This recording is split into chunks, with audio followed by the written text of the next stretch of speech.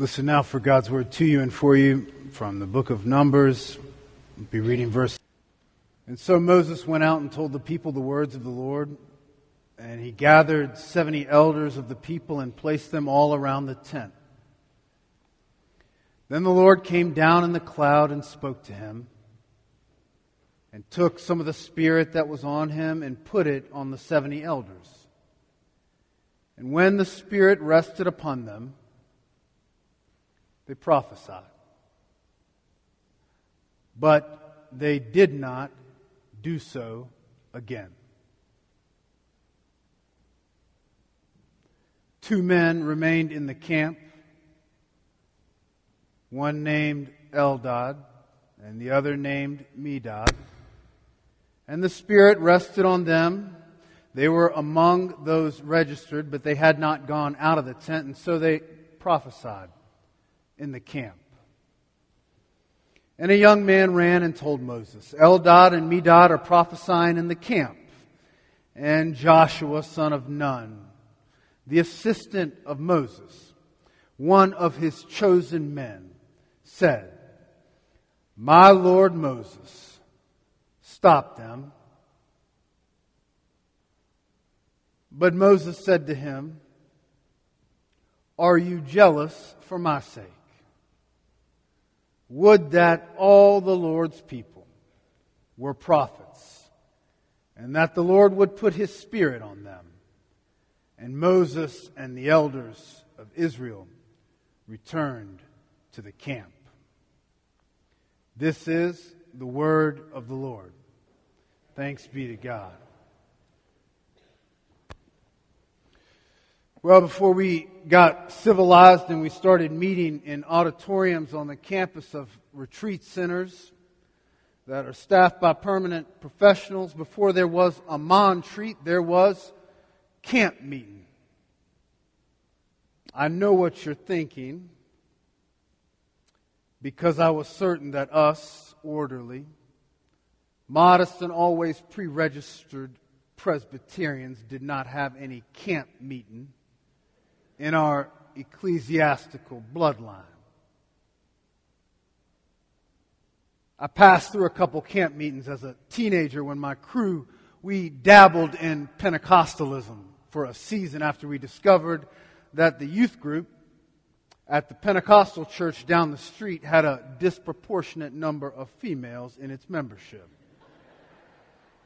Now, I wouldn't do it now, but as a teenager that was guided more by hormonal pragmatism than a devotion to principle, I had no problem forsaking the denomination that baptized, confirmed, and would one day ordain me. During my very brief season with the Pentecostals, I went to camp meeting that summer for 2 days, and the experience scared me straight back to my predictable Presbyterian church. I don't know if you've been to camp meeting, but camp meeting was way too much for me. I had gotten used to regular Sundays at the Woodruff Church of God, where every Sunday felt like a reenactment of Pentecost. But when the Church of God went to camp meeting, it was too much for me.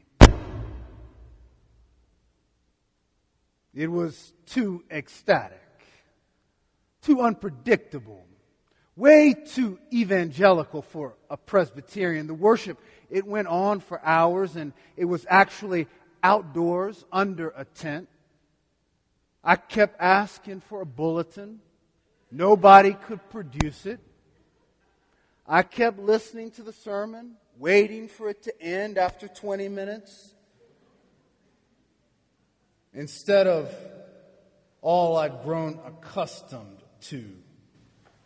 Instead, the Holy Spirit kept showing up. So you can understand my surprise when I learned this week that it was us, or at least those of us in here that are Presbyterian and Methodist and Baptist, it was us that brought the tradition of camp meeting over from Scotland and Ireland and popularized it here during the Second Great Awakening, way back in the early 19th century. You know, we used to lay people down in the Spirit. It appears that there was a time when we also worshiped without a program, in a manner that was unpredictable, at a location that would be determined at the last minute, and was filled with music that was made up as we went along. Apparently, there was a time when we allowed the Holy Spirit to actually be mentioned on Sundays other than Pentecost. And we valued the gifts of itinerant preachers we valued the gifts of preachers who were more itinerant than ordained. You may think I'm making this stuff up, but I'm not.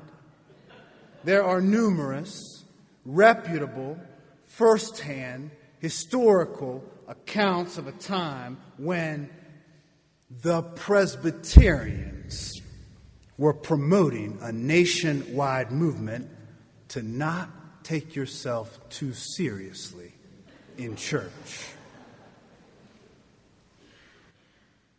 Which brings us to Joshua, son of Nun, the assistant of Moses and the unfortunate antagonist in our scripture reading this morning, when God got out the tent and the Holy Spirit in its lavish abundance spilled over onto Eldad and Medad, both of whom were registered but not technically up in the tent with the other 70 elders. Joshua, son of Nun, asked Moses to intervene before something else unpredictable, disorderly, and uncontrollable happened, before a Presbyterian-style camp meeting spontaneously set off.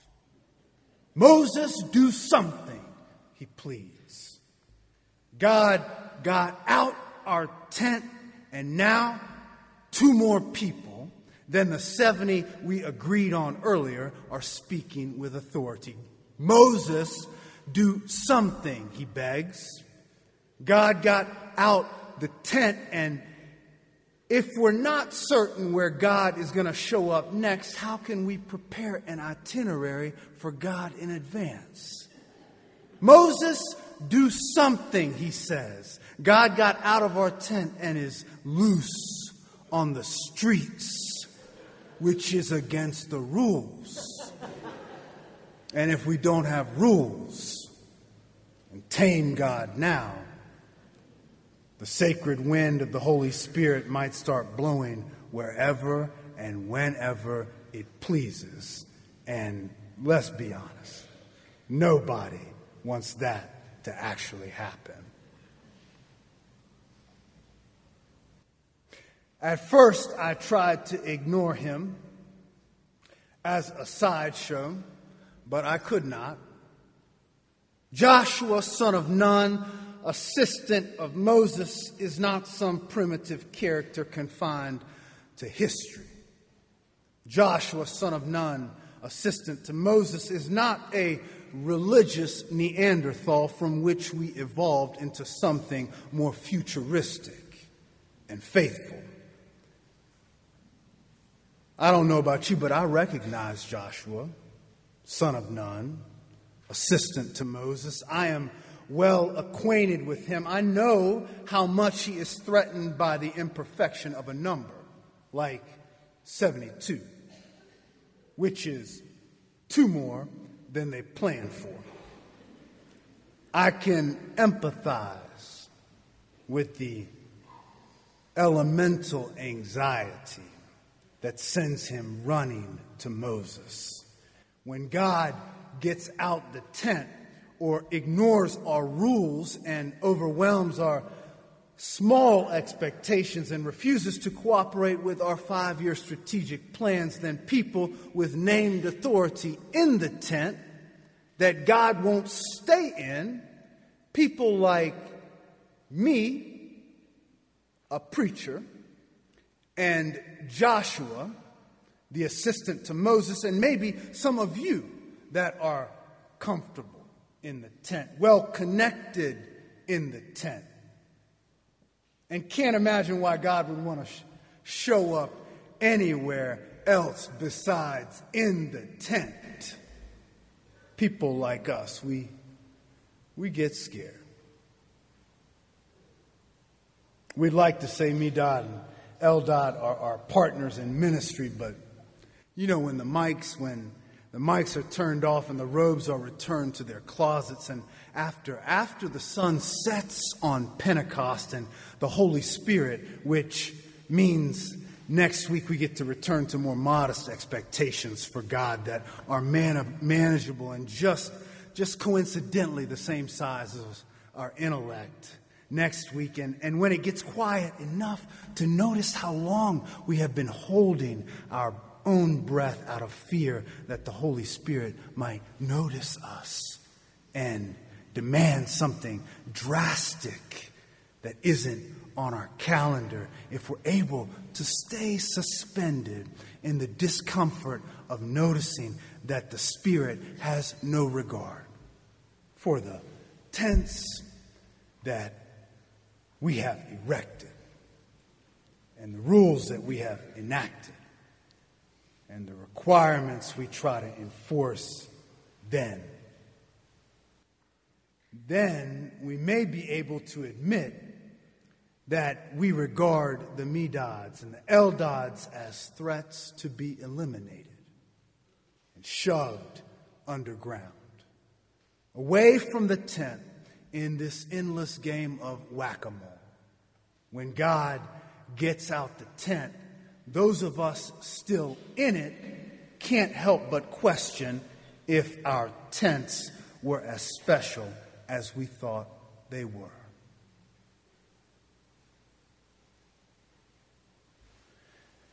Now, we should not be surprised.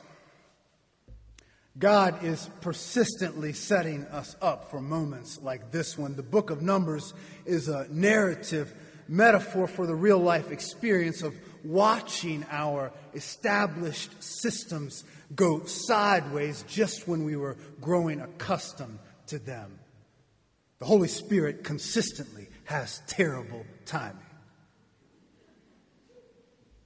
Numbers gets its name from the first 10 chapters of the book. It is a tedious stretch of scripture to read, kind of like the annual reports that churches produce. Now you will read your own because the numbers and the names, they mean something to you, but nobody really enjoys reading random church annual reports, do they? The Hebrew people, like us, were determined to keep accurate membership rolls and celebrate growth and thank all the people that served on the building committee. All of that is set in an orderly account before the Holy Spirit begins disrupting the ledgers. Now, in the first third of the book, there is a comprehensive genealogy.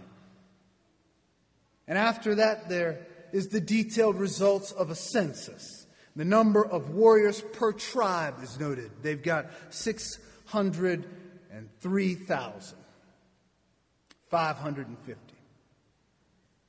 The number of priests in each family is put down. And after that, there's a long list of people who made contributions to the capital campaign, which for them was a definitive list of the offerings made by men, just men, on the day the tabernacle was completed and the worship furniture was consecrated. Now, what makes the first third of Numbers compelling is that the report was not commissioned and completed while they were bored and looking for something to do. They actually did it while they were wandering in the wilderness. It's as if they were attempting to bring order and predictability to what was a chaotic and unscripted journey. Now, we do the same thing. I'll tell you, I'm not at church right now where I serve, so I can tell you anything I want about them. I'll tell you, after messy meetings of our own church leadership team, our session, that leave me exhausted and confused and not sure if I'm coming back to work tomorrow, I will often read the minutes, the ledger of notes about the meeting a few weeks later, and notice that nobody took notes for the messy part. All the messy parts of the meeting in the middle, which, by the way, can always be reduced in churches to an argument about whether or not we're going to trust God this month. That part in the middle gets left out, and we're left with the first 10 chapters of Numbers, a census. Who was there? How much money do we have? Which motions passed? Which babies will be baptized? And when the next meeting will occur?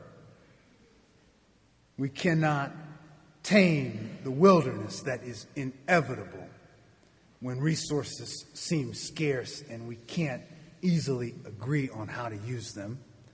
But we can bring order to how it is all remembered. And that, maybe,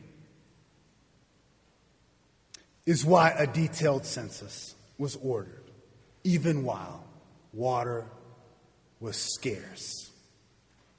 Moses was looking for it in rocks. The people were so restless that a rebellion erupted. And leadership was so limited that 70 elders had to be quickly recruited to aid Moses. And it's here, just when the chaotic wilderness appeared to be tamed, and the 70 new elders were gathered in the tent, away from the camp, that a portion of the Holy Spirit reserved for Moses was given to those elders. And it was intended to be a solemn, structured, and modest service.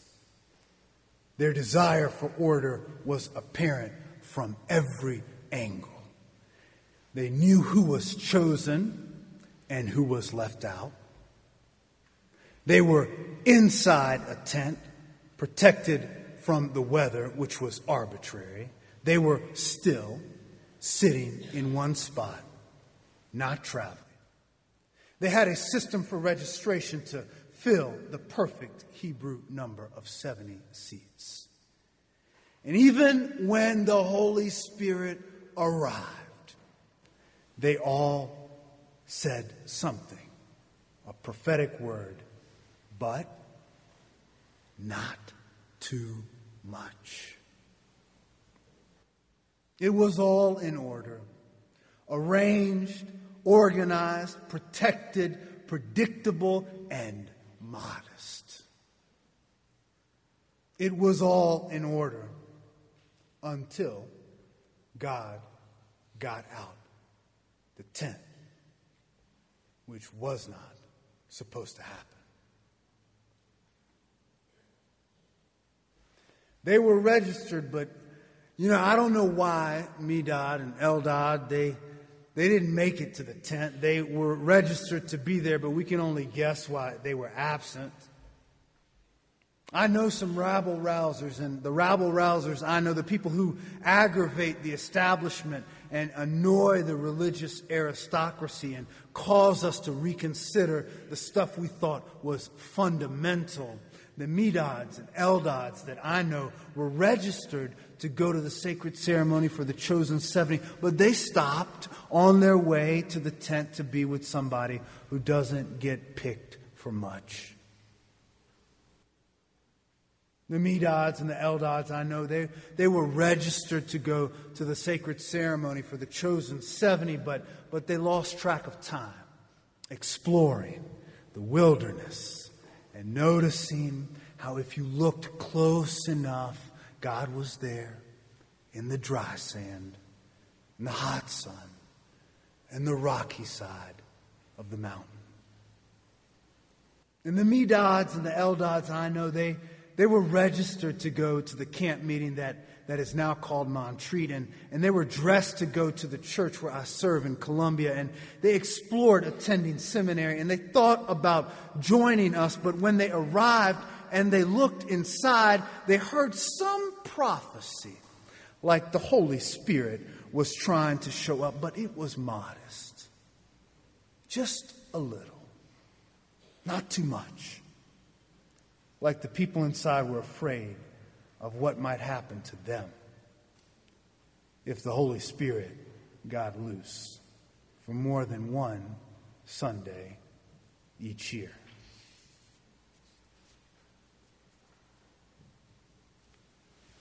Until I began to prepare for this morning's conversation, I did not consider that Pentecost was the day that a certain subspecies of human being that oftentimes includes me had the sound of their judgy, tattle-tailing voices drowned out by the sound of God. And I know that subspecies well. They are my people. Even though I'm a preacher, if you catch me on the right day, or let's just be straight, on any day, I will be right there with them, with all the wallflowers, and the naysayers, and the cynics, and the self-appointed superheroes, and the Joseph, son of nuns, assistant to Moses, convinced that God sent us to remind the whole wide world that God is in the tent. And the Holy Spirit is too special for all the Meldods, and all the Medods and the Eldods that keep getting stuck outside. They call us snipers of the Holy Spirit. But it is true. That's the good news. Moses said so. It is true. Pentecost was the birth of the church, and it was the day that we lost the right to reduce anyone to a measure of our feeble, self-interested, meager minds can manage. Medad and Eldad aren't here with us, which is good news for you, because now you know that when you are not here in the tent, God is with you.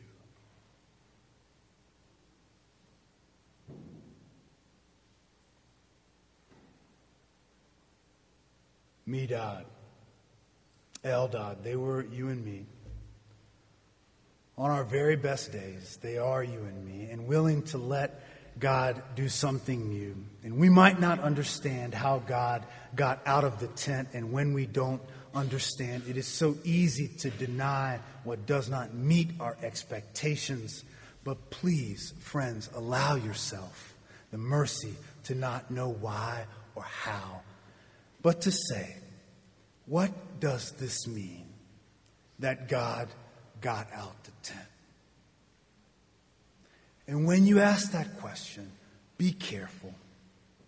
There are snipers of the Holy Spirit eagerly waiting to reduce the eternal work of God to nothing. Ignore them. Don't let them quench your spirit. God is doing something new. God got out the tent.